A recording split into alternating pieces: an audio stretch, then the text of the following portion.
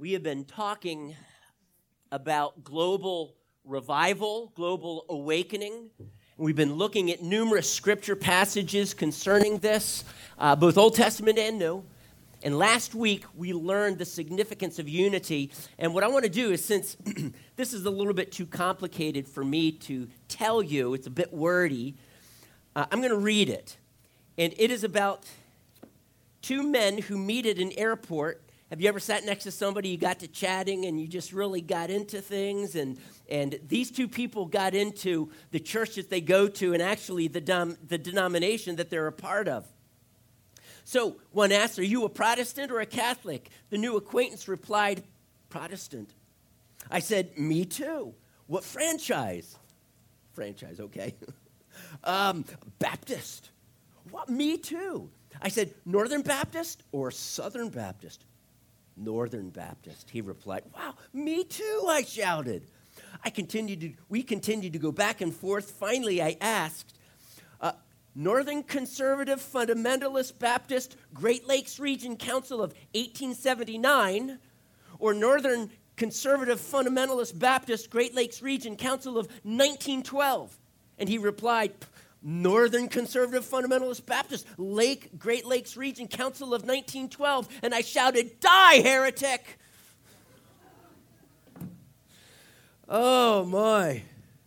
They say that the army of God is the only army that shoots its wounded, right? Well, I want us to continue this understanding and really the significance of unity in the body of Christ, and not just in our homes and in our churches, but citywide, globally. God desires to see unity. And we looked at John chapter 17 last week, and Jesus said that the glory, praying to the Father, "The glory that you have given me, I have now given to them." And he says that the reason for this is so that, we see a cause and effect here, so that they may be one. That is, they may be united. And that by being united and being one and walking in this, so that they may have complete unity. And in having complete unity, the result of this is that the world will know that the Father sent Jesus and that the Father loves them. So when the world understands that the Father sent the Son, we will then understand, or the world will then understand the very purpose for why Jesus had to be sent. That he came to live a life so that we would be able to emulate that life, and so that he would die on a cross for the forgiveness of our sins and be raised to newness of life. Actually, he then took on a glorified body, and one day we will too, but that resurrection now empowers the cross. You've heard me say this before, but that a resurrectionless cross is powerless, and a crossless resurrection is purposeless. Because the cross, Jesus, if he just stayed in the grave, what kind of a Savior is that?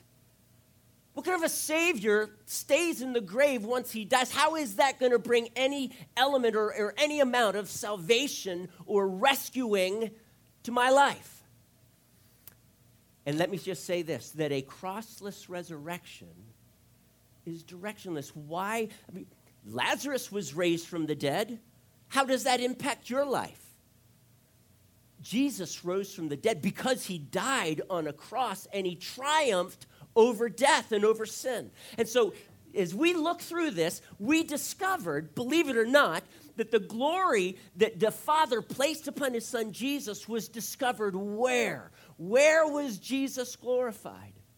And we saw several verses in the Gospel of John. Remember, this is John 17. We discovered that it happened before Pentecost, at the cross and at the resurrection. I want you to see the cross and the resurrection as a singular event. We can speak about them as two different things happening. They were separated by, Friday to Sunday.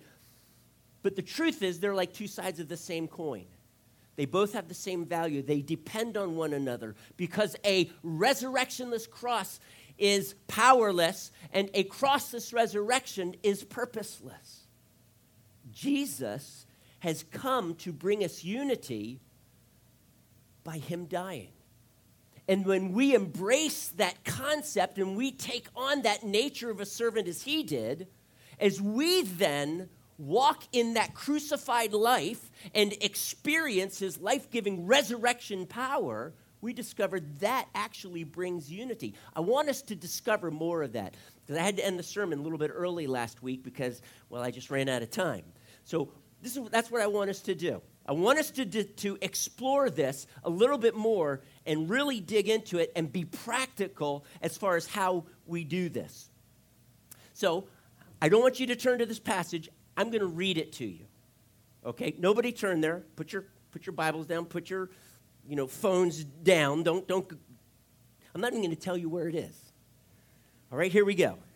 The acts of the flesh are, and he lists a number of, listen to this, sexual immorality, impurity and debauchery,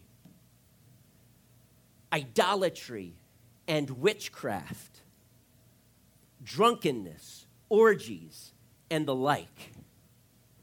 So he's talking about sexual sins. He's then talking about witchcraft, the occult, and he concludes with drunken parties, orgies, sexual festivities, all that goes on in those types of parties. Now, would you not concur that those are pretty serious sins? You start dabbling those things, they will take you down so fast. They will actually bring destruction, sexual immorality, the occult, and drunken orgies. Now, I purposefully left out a number of sins to show you something. In the midst of all of that, this is what I purposely left out. Right there in the middle. Here we go. Hatred, discord, jealousy, fits of rage, selfish ambition, and we're going to come back to that one. Dissensions, factions, and envy. In view of what I just said a minute ago, what is your view of that list of sins? I think there's 8 of them. I read 7. What's your opinion of them now? Now that you realize that Paul takes them and sandwiches them between, on both sides, sexual immorality and witchcraft, and on the other side, drunken orgies. Would you not say, man, disunity, discord, factions in the body of Christ, in our very families, is a really significant problem, serious issue. I think we need to treat it seriously. I think if we are going to see God's kingdom come here on earth just as it is in heaven, if we're going to see the rule of Christ extend throughout the world, yeast leavening the whole lump, not just parts here and there, including the 1040 window, not just the gospel being proclaimed to all nations and then the end will come, but as the gospel is preached, the nations church are responding. Did you not know in the Great Commission, it reads this way, go and make disciples of all nations. That literal translation is make all nations disciples. The focus that Jesus purposefully has in the Great Commission is nations, entire nations. Are you familiar with the term people group movement? In which it's not just individuals that are coming to Christ, it's entire tribes, it's entire people groups coming in by the thousands and the tens of thousands. This is a move of the Spirit of God. It's happening in our day. It's happened in the past. I'm truly believing when Jesus fulfills this by the church becoming completely united, that remember when Jenny Rose shared that word about forgiveness? Unforgiveness, or rather God's blessing is not a reward for us forgiving, but unforgiveness is a blockade to God's blessing to us. In the very same way, God doesn't reward our unity, but he cannot move when there is disunity. Okay? It is a blockade. And so I want to see the yeast leaven the entire lump. But a major blockade to this is going to be disunity amongst us, disunity in our homes. We can breed disunity. We can breed disunity. Did you realize this? I want you to turn right now to Romans chapter 16. Before we get to the real practical stuff, I want to lay this foundation quickly, but I want to lay this foundation. As you're turning to Romans chapter 16, so you're going to start reading in verse 17. 1 Corinthians 3:3, by the way, says that the Corinthians were experiencing jealousy and quarreling. Jealousy and quarreling. Do you know what he called them? Do you know how he described them? He said, you are worldly. You are mere men. You, in essence, you are acting just like the world. Where is the power of the Holy Spirit? And in that very same chapter, he says that we are the temple of God, the temple of the Holy Spirit, not just individually, but corporately. How can we be God's temple in which God rests when we bicker and devour one another? So, he challenges them. Get rid of this stuff. What a hindrance to the work of God. And in Romans 16, this is what he says. He says, I urge you, brothers, let me just pause there for a moment. If you were to read, you're more than welcome to do that, just maybe after the sermon. If you were to read that entire chapter, I didn't count the number of times he uses the word greet, but it's probably about 20 times. From the beginning of the chapter to the end of the chapter. And at the very conclusion, he talks about this great confession and then this great work of God, the mystery of God that has now been revealed to his holy apostles and prophets. To what end? So that all nations might believe and obey. So a culmination, kind of like an orchestra rising to a crescendo, boom. And he does that at the end of a greeting. Interesting. But as you read, here's what I want to point out to you. As you read through those greetings, greet this person, greet that church, greet this person, greet these people and all who are in their household, he steps back just a minute. I'm going to read that to you, and he jumps right back in. And so-and-so sends their greetings, and so-and-so. So sandwiched in this, greet this person, we greet this person, and so on. This is what we find. I urge you, brothers, to watch out for those who cause divisions and put obstacles in your way that are contrary to the teaching you have learned. Keep away from them. For such people are not serving our Lord Christ, but their own appetites. By smooth talk and flattery, they deceive the minds of naive people. Everyone has heard about your obedience, so I am full of joy over you. But I want you to be wise about what is good and innocent about what is evil. Listen to this. Verse 20 actually begins with a word that is more than likely not in most of your versions. It's a simple Greek word, de. Not duh, de. And this is many times not translated. It's a connective. And when it's translated, it can be translated either and or but. But it's a very weak connective. And I'm saying this because verse 20 is hinged to verse 19. It's connected. We need to discover why. This is what he says in verse 20. The God of church, listen to this, the God of peace will soon crush Satan under your feet. The grace of our Lord Jesus be with you. You know what? Division keeps us from being united in love. That is the purpose of these greetings. Paul loves these people. Interesting thing, he had never visited Rome that we're aware of. He had never visited Rome. Romans was probably written around 57 AD. He had never visited there that we're aware of on a missionary journey. But he knew so many of them. Many of the Jews, Christian Jews, had been kicked out. They had come back now. Aquila and Priscilla being two of them. He had known, in his travels, he had bumped into these people. I would love to get into some of those names, and you would actually be familiar with some of them, but I'm not going to do that. This is an expression of love.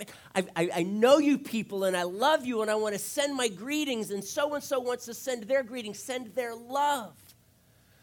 And right in the midst, but you know what? Before I go on, I got to say something. There are people who are among you, and their sole goal is to speak poison in your midst. And the only reason why they do that is for their own benefit, not yours. Negative talk, gossip, slander, false teachings that pull us away from Jesus, the God of love, that is poison. And he says, avoid that kind of talk. And he even says, avoid those types of people. Church, I want us to see this is serious. How we treat one another in the body of Christ is absolutely significant. Paul even says, I would rather be wronged than to take vengeance on someone and take them to court, even though I might be right. 1 Corinthians 6. I'd rather be wrong. I'd rather just fork over the money, whatever it is. I'd rather be wronged than to take a divisive issue between a brother and I to court in front of the world to demonstrate we can't get along. Let that sink in for a moment.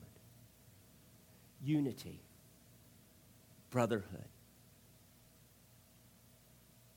loving one another, being like-minded is so important in the body of Christ. And he says here, our response needs to be one of obedience. Stop paying attention to all this divisive talk. These people and their intentions, their smooth talk, their flattery, their words that are they're like, flowing so easily, and we can be deceived by this and it pulls us away from Jesus, the God of love. And they bring division. He says, obey. Your obedience has been talked about throughout the church. And so here's what I want. Remember, verse 20 hinges on verse 19. Verse 19 is about being wise when it comes to evil. Wise when it comes to good, and innocent when it comes to evil. That we know good so well, and we put it this way, we're ignorant about evil. Wouldn't you love to be ignorant about evil? Wouldn't you like to just, as someone tells a joke and it's about some sin, it's like, I have no clue. But on the other hand, here is an amazing truth, church. When we have gotten into that type of sin, Jesus has come to rescue us and wash all of that away and make us now innocent in Christ. But obedience is the focus there in verse 19. Follow through, have nothing to do with that kind of talk. And when we obey, this is what he says. Listen to this. He says, the God of peace, the God of unity, the God of love, because these things are the essence, the outworking of love. He says, the God of peace will crush Satan. Isn't that amazing? This word crush is the same word that we discovered back in Luke 4. I think it was verse 18, 19, 20, 21, somewhere in there, when Jesus says that he came in fulfillment of Isaiah 61, the anointed one, the Christ, to heal the brokenhearted, to heal in your NIV it might say the oppressed, the broken, crushed ones, to break beyond repair, because it means to break in smithereens. This is what God will purposely do to Satan. So who is going to crush Satan, church? Who is going to crush Satan? Help me out. Okay, God, Jesus, the God of peace, absolutely. And where is this going to take place?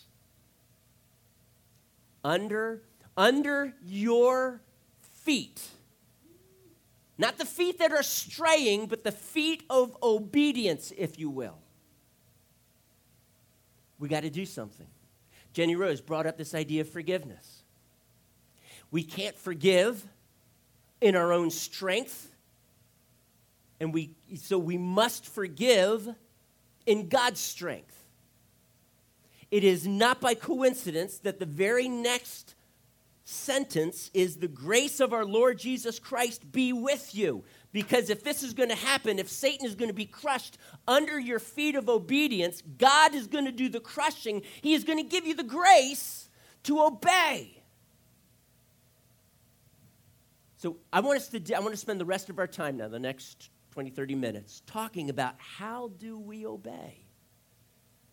Because in Philippians, you can turn to Philippians 2, in Philippians 4, verse 2 and 3, there was a problem in Philippi. Two women, I believe I'm pronouncing their names correctly, Euodia and Syntyche.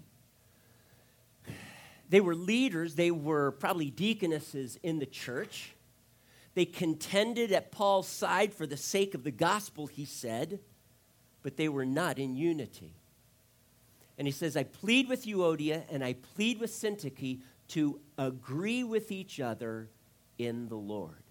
That word agree with each other is this Greek word that means having the same mind or being like-minded.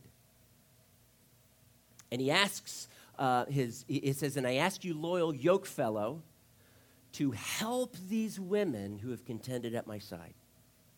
Help them. There's disunity here, and this is so important. Let's get rid of it. And the reason why he moves on so quickly is, believe it or not, he has actually talked about this, and he talked about it in chapter 2. So that's what I want us to do. I want us to turn, if you haven't already, Philippians 2. Let's camp out here for a little bit, and let's kind of unwrap what Paul has to say about this idea of unity. And we read in chapter 2, verse 1, if you have any encouragement from being united in Christ, if any comfort from his love, if any fellowship with the Spirit, if any tenderness and compassion, then make my joy complete. Parents, have you ever said something similar to this? You know, kids, what would make me really happy, and they don't go on to say, is if you rub my feet, or if you would just clean up your room. No, what would make me really happy is if you just got along with one another. I grew up in a family of 6 kids, and we were experts in division. We were experts in argumentation and using our fists to win fights. Even me, I was number 5. Man, I would every time I would seek to fight my way to the top. I would use my fist. You've met my brother Rob. He's about 4 or 5 times bigger than me.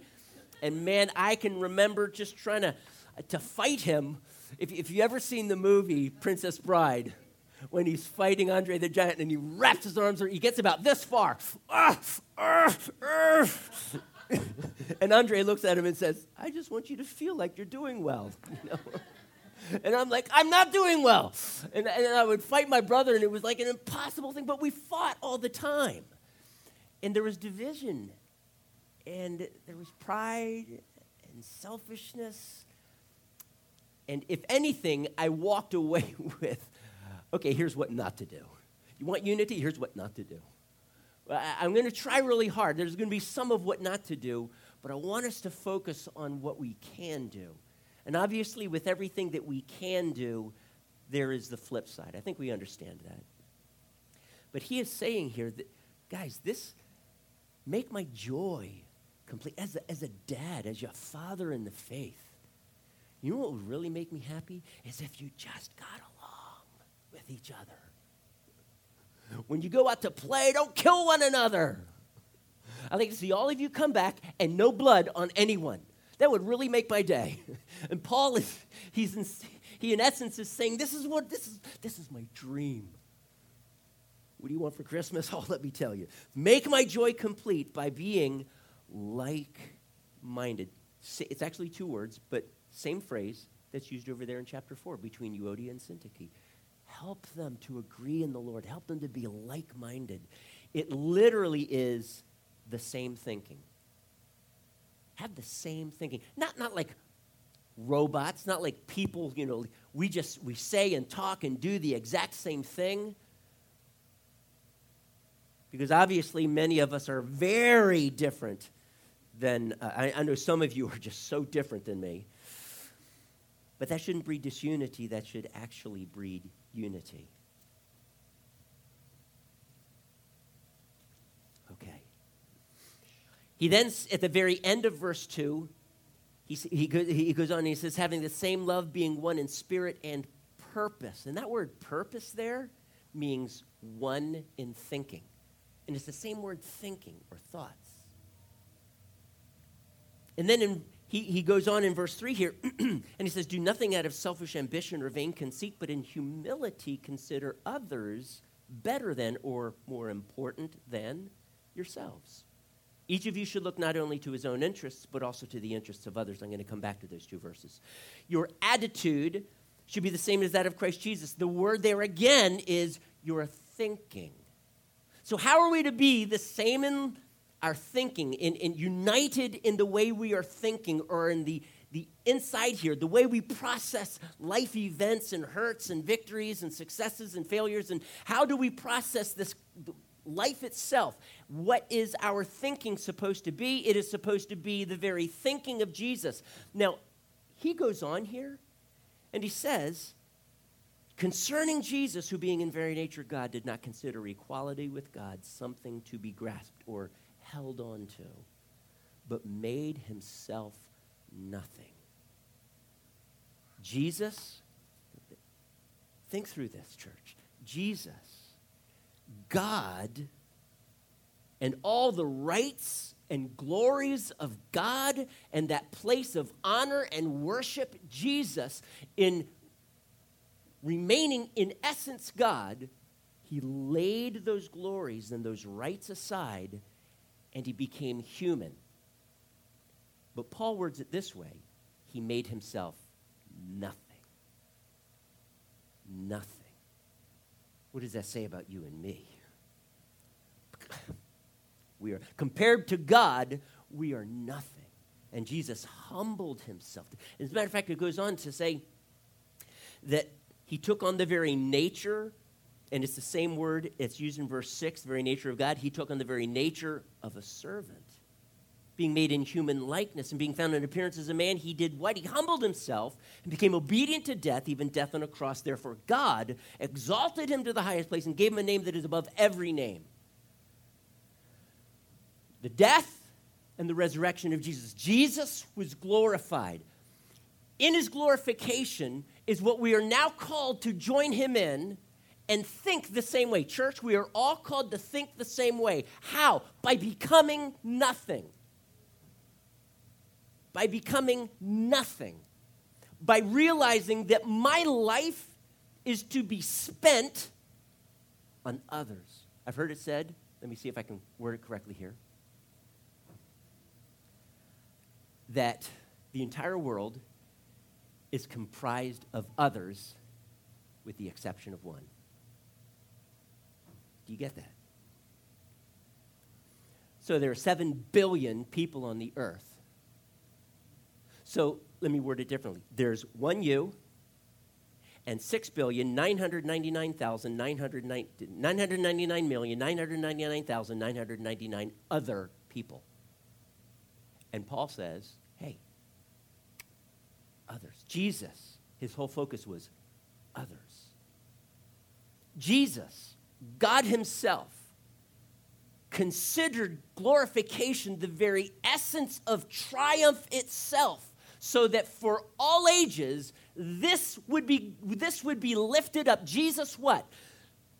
Being crucified and raised from the dead. That was his glory.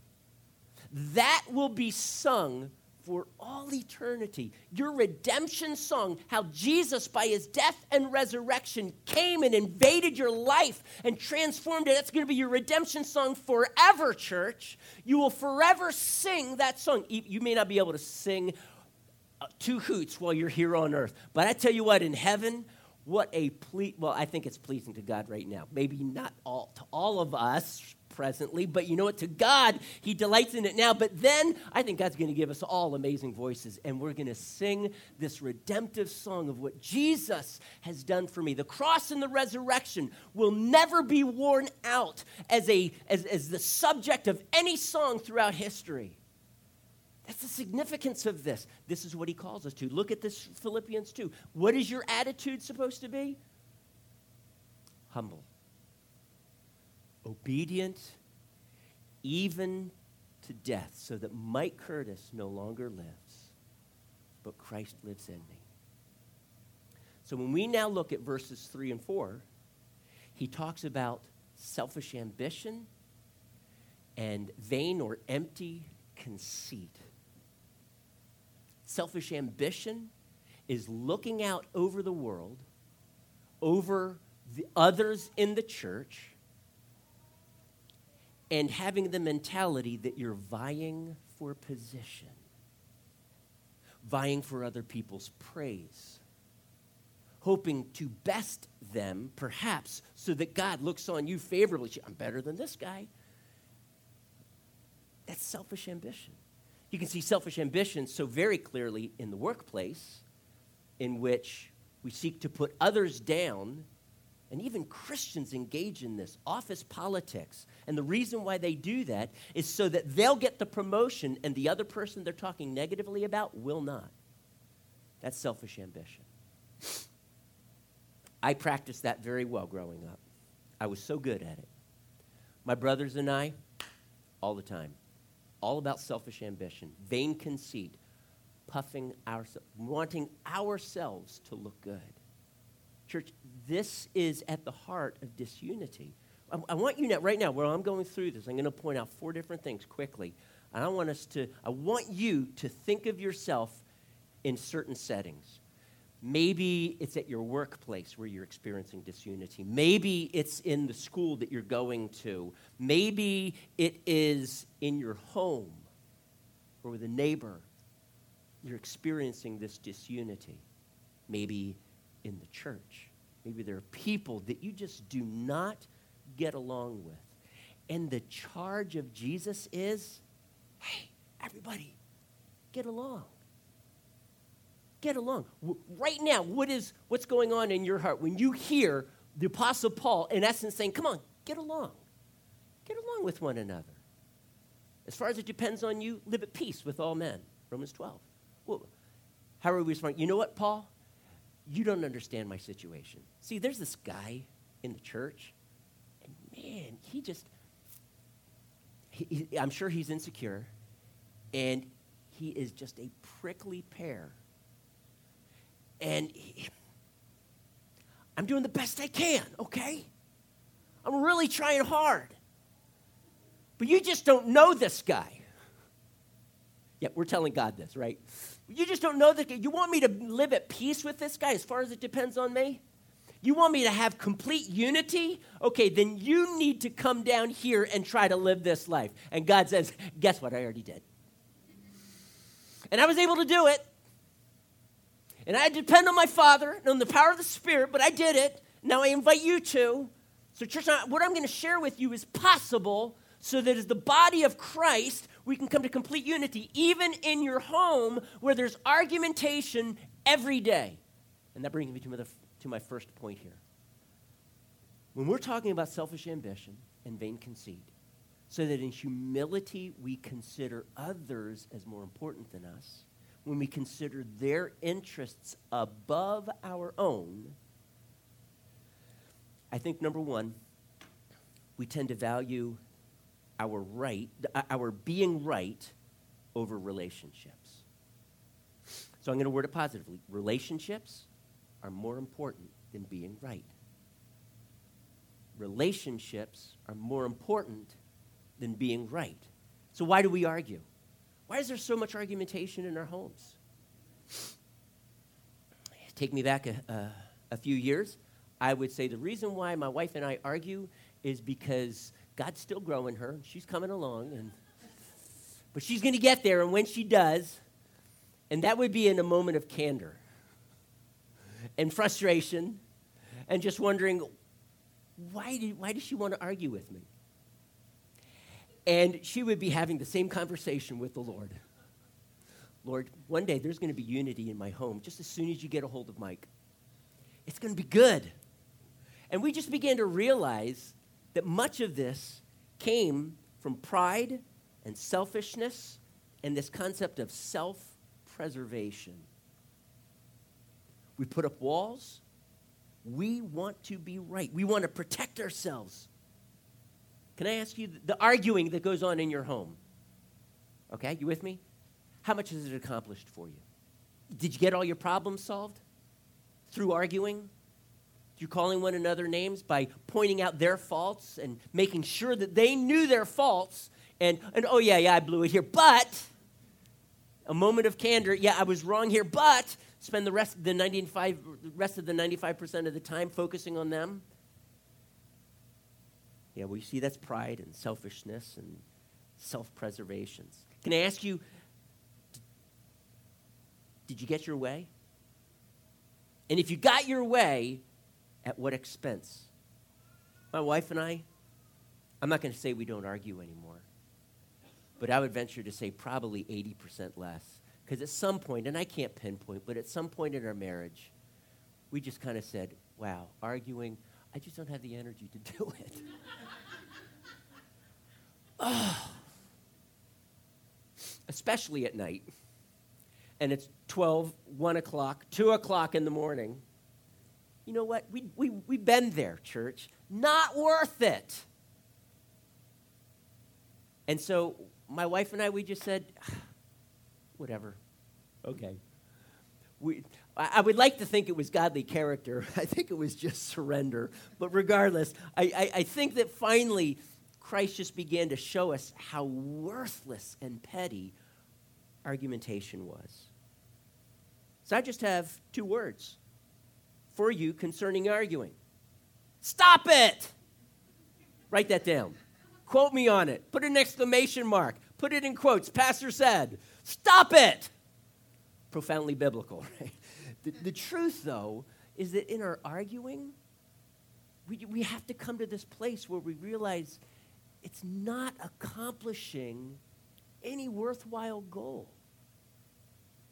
And we need to realize that we are placing being right above this relationship. That's never worth it. Never worth it. Number 2. I think God wants to develop some perseverance with people. I think he wants us to listen more than we speak. After all, God gave us, 2 ears, 1 mouth. Maybe the proportion they're significant, but listen to learn. Don't react. We take people's words. Ooh, that was hurtful. Bam! And we give it back to them. And you know what? Patience, I taught my kids, patience is waiting without fussing. Remember that, kids? Patience is waiting without fussing. All right? I'm not going to fuss. What you're saying, I'm not liking what you're saying, but you know what? I'm going to be patient here. Are we putting people in their place or putting ourselves in their place? So I tell you, seek understanding. Verse 3, consider others as more important than yourself. Did you know that's a biblical principle? For you to actually consider others as more important than you are. That's not how the world thinks. You're the most important. Be a better you. It's all about you. It's all about you rising to your apex and ultimate in ability and therefore success and purpose and the sense of achievement in life. What is that? God's going to bring all of that, but that's not your goal. Consider others as more important than yourself. In verse 4, consider the interests of others. That, by the way, does not mean that that what they want is what they need, and therefore what I give them. Look to others best interests. Maybe that's a better way to translate it, at least in our vernacular. Their best interests. In other words, what they need, not just what they want. I'm not suggesting you be a doormat. I'm not suggesting you, mom and dad, every time your kids come to you and say, hey, Dad, I want a Ferrari, you give it to them, right? Especially when they're 6. So you give them a Matchbox for Christmas, right? That's what we do. I'm not suggesting this. I am suggesting that we are looking to their best interests and that we are not seeking to be a doormat, but we're meeting needs. In John Maxwell's book, Winning with People, he says the mentality that we can have is, number one, he lists, six things here. I'm just going to read them real quick.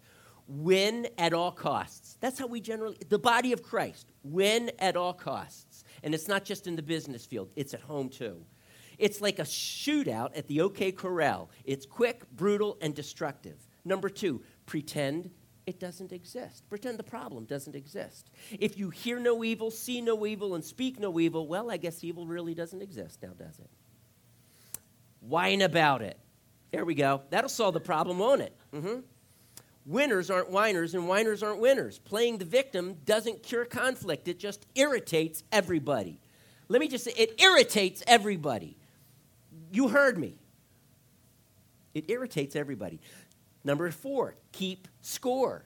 Now, these are negatives, remember. Keep score. People who keep a record of wrongs can't ever start over fresh, and nobody can ever get even.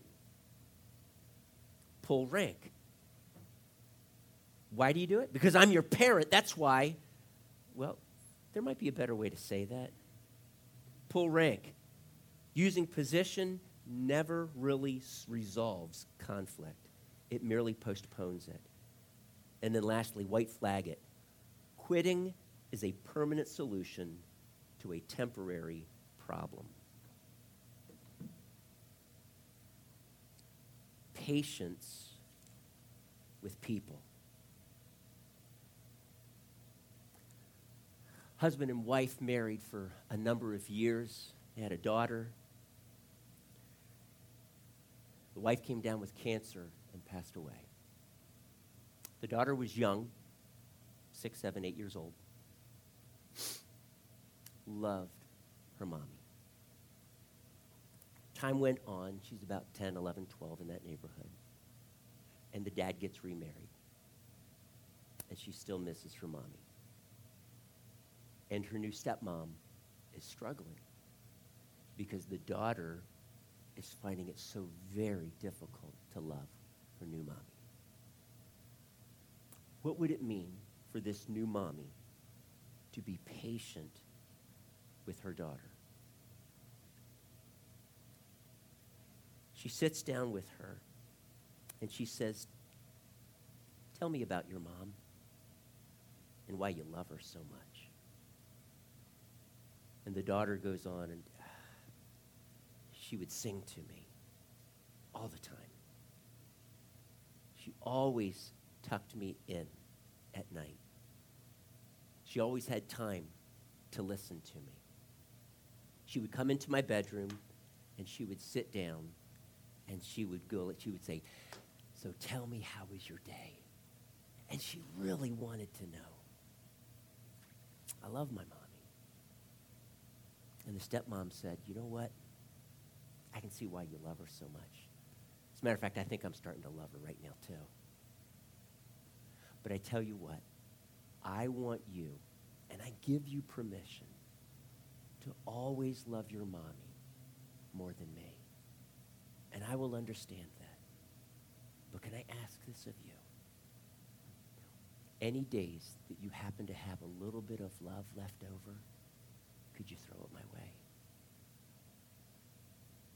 And so that little girl, now 12 years old, she would come up to her mom and give a little sneak attack, her stepmom, and give her a little sneak attack and wrap her arms around her and say, today, I think I have some love left over. And she would hug her. See, that's patience with people. When you're feeling rejected, it means giving them a listening ear. Talk to me. What's really going on? When your child is so filled with anger on some days, sitting down and say, rather than saying, you are just so out of line, young man or young lady. I don't know what your problem is, but you've got 3 seconds to get over it. I'm not going to ask for a show of hands on how many of you actually said that, because the others would say, well, if I didn't say it, I thought it. But the truth is, we would want to draw them out. So help me understand why you are so angry. And do you give your children freedom to speak their mind? I'm not saying cuss you out, but to allow them to share their emotions. And let me tell you this, moms, dads, for your 411, when your child is really angry, it is almost an impossible situation to speak sense into them at that time. And when my kids, we disciplined them. You cross the line, okay, you know what, I'm sorry, sweetheart. I'm going to talk to you, but the first thing that we're going to do is I need to discipline you because of how you reacted. When they get a certain age, you know what, we're going to talk about this later. And then come back later when they're not so angry and talk to them. And the reason why I suggest this is, number one, when you talk with an angry person, rarely are they listening to you and receiving from you. And number two is that we are called to be patient with people, even our older children, when they're out of line. Now, I could speak more to this because some of you are saying, well, what about this and what about this? And I just don't have time to speak to all of that. But the truth is, we need to be patient with people. Patient with people in the church that just plain old irritate you. You're patient with them and you love them. Because I want to ask you, do you know how much you can irritate Jesus? All right. But Jesus is able to look past that, and he really is amazing being patient with people. Number three, generally, I'm going to encourage you, put down the hammer. Because not every problem in your life is a nail. When you are problem solving and you look to your arsenal, or I should say your toolbox of how to repair the relationship, is the only thing you see in your toolbox a hammer? Can I just suggest to you, don't use a hammer to swat a fly off your wife's head, guys. Don't do that. Do you remember in Home Alone where the tarantula gets loose? It's not a hammer, it's a crowbar. Wham! Marv, what are you doing? That's right, yeah. There's a little Calvin and Hobbes cartoon, and Calvin is sitting behind this, looks like a lemonade stand with a sign, and the sign reads, "A swift kick in the butt, $1." Hobbes says, Hobbes, he's the tiger, he says, so how's business? And Calvin confesses, terrible. Hobbes says, that's hard to believe. And Calvin says, I can't understand. Everybody I know needs what I'm selling. This may be true, but Proverbs 15:1 says a gentle answer turns away wrath. But a harsh word or swift kick in the backside only stirs up anger. What is is our reaction less intense than the action? I want you to weigh that. When someone says or responds some way to you, and you're trying really hard not to pull out the hammer to solve the problem, is your reaction less intense than the action or the words that they spoke to you? Are we de-escalating the situation or throwing fuel on the fire? And I want to challenge you, learn to be a thermostat and not a thermometer. Learn to, in your homes, even if you're a teenager and your mom or your dad are the ones off the chain, be a thermostat.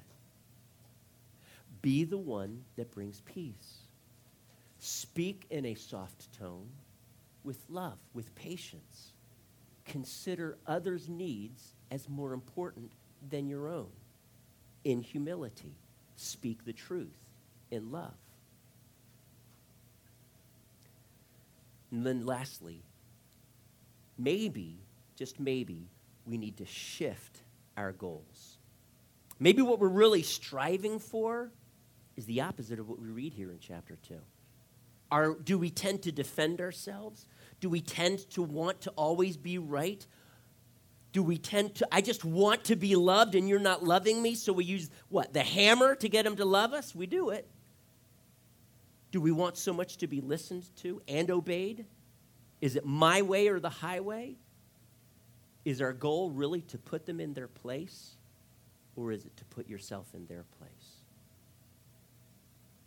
Because correction takes place best in the context of care.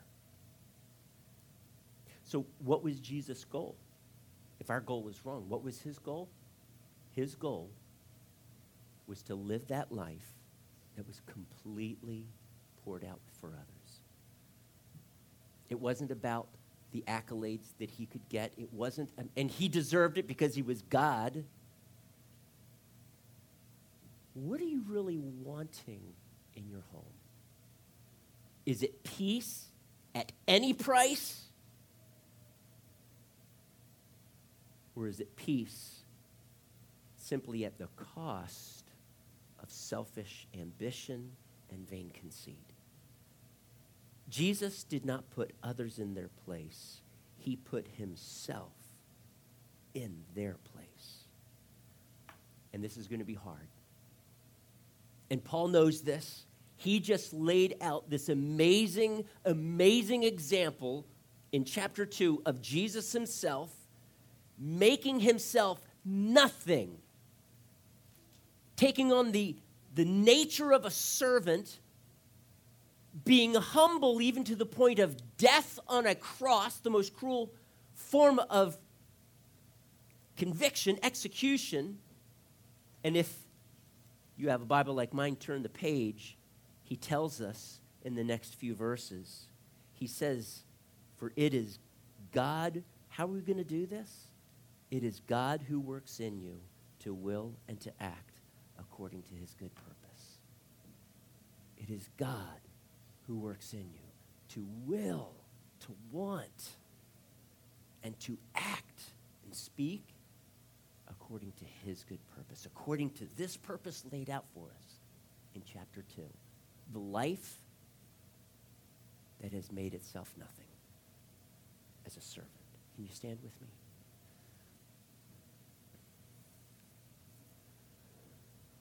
Church, if we want unity, if we want complete unity,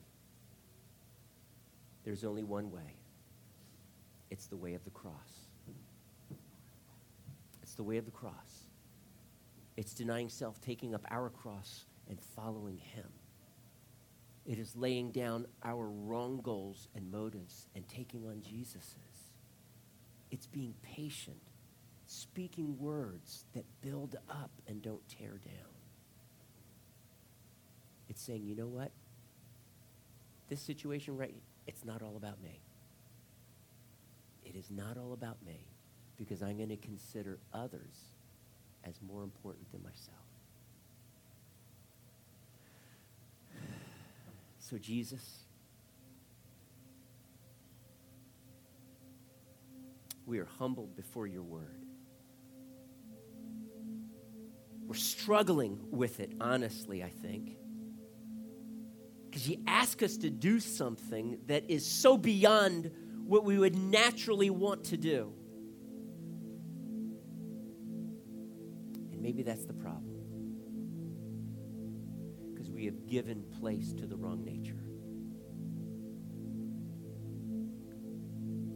God, I ask that your nature would consume this old man. These old practices and these old ways of thinking that are so focused on self-preservation and me getting ahead. Put that to death, God, please. Father, before you right now, we make ourselves nothing. We humble ourselves before the amazing, awesome God. And we are now seeking to step into the very footsteps of Jesus, an utterly impossible task apart from your aid, God. So, Father, work in me to will and to act according to your good purpose, your goals and not mine. Just strip more and more of me away. And may my whole life be about serving and giving and stepping into others' shoes and being patient and honoring you above all else. Father, I pray for this amazing body of Christ here at Powerline.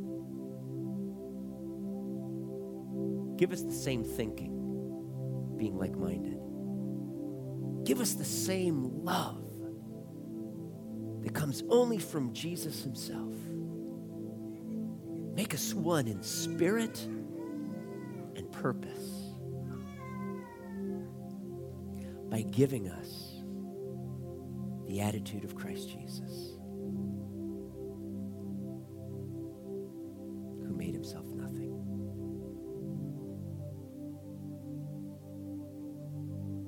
Father, we just humble ourselves before you. Do this work in us, God. There is so much at stake, God. As a dad, there is unity, and there are people's lives on the line in my family. If I cannot preserve this unity and I cannot live that sacrificed, poured out life, change my heart, God. And help me, Spirit of God, to will and to act according to your good purpose, please.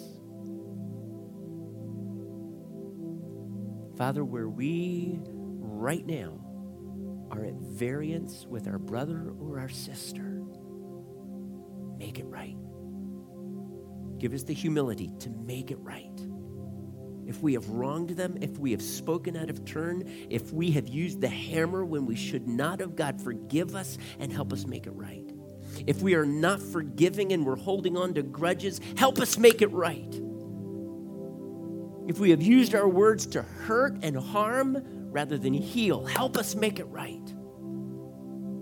That we would only speak words of life and never words of death, but words that are wholesome and build others up and minister grace to them rather than words that destroy. Help us have the attitude of Jesus himself. Make us one, please, God, in our home and in this church. In Jesus' name I pray.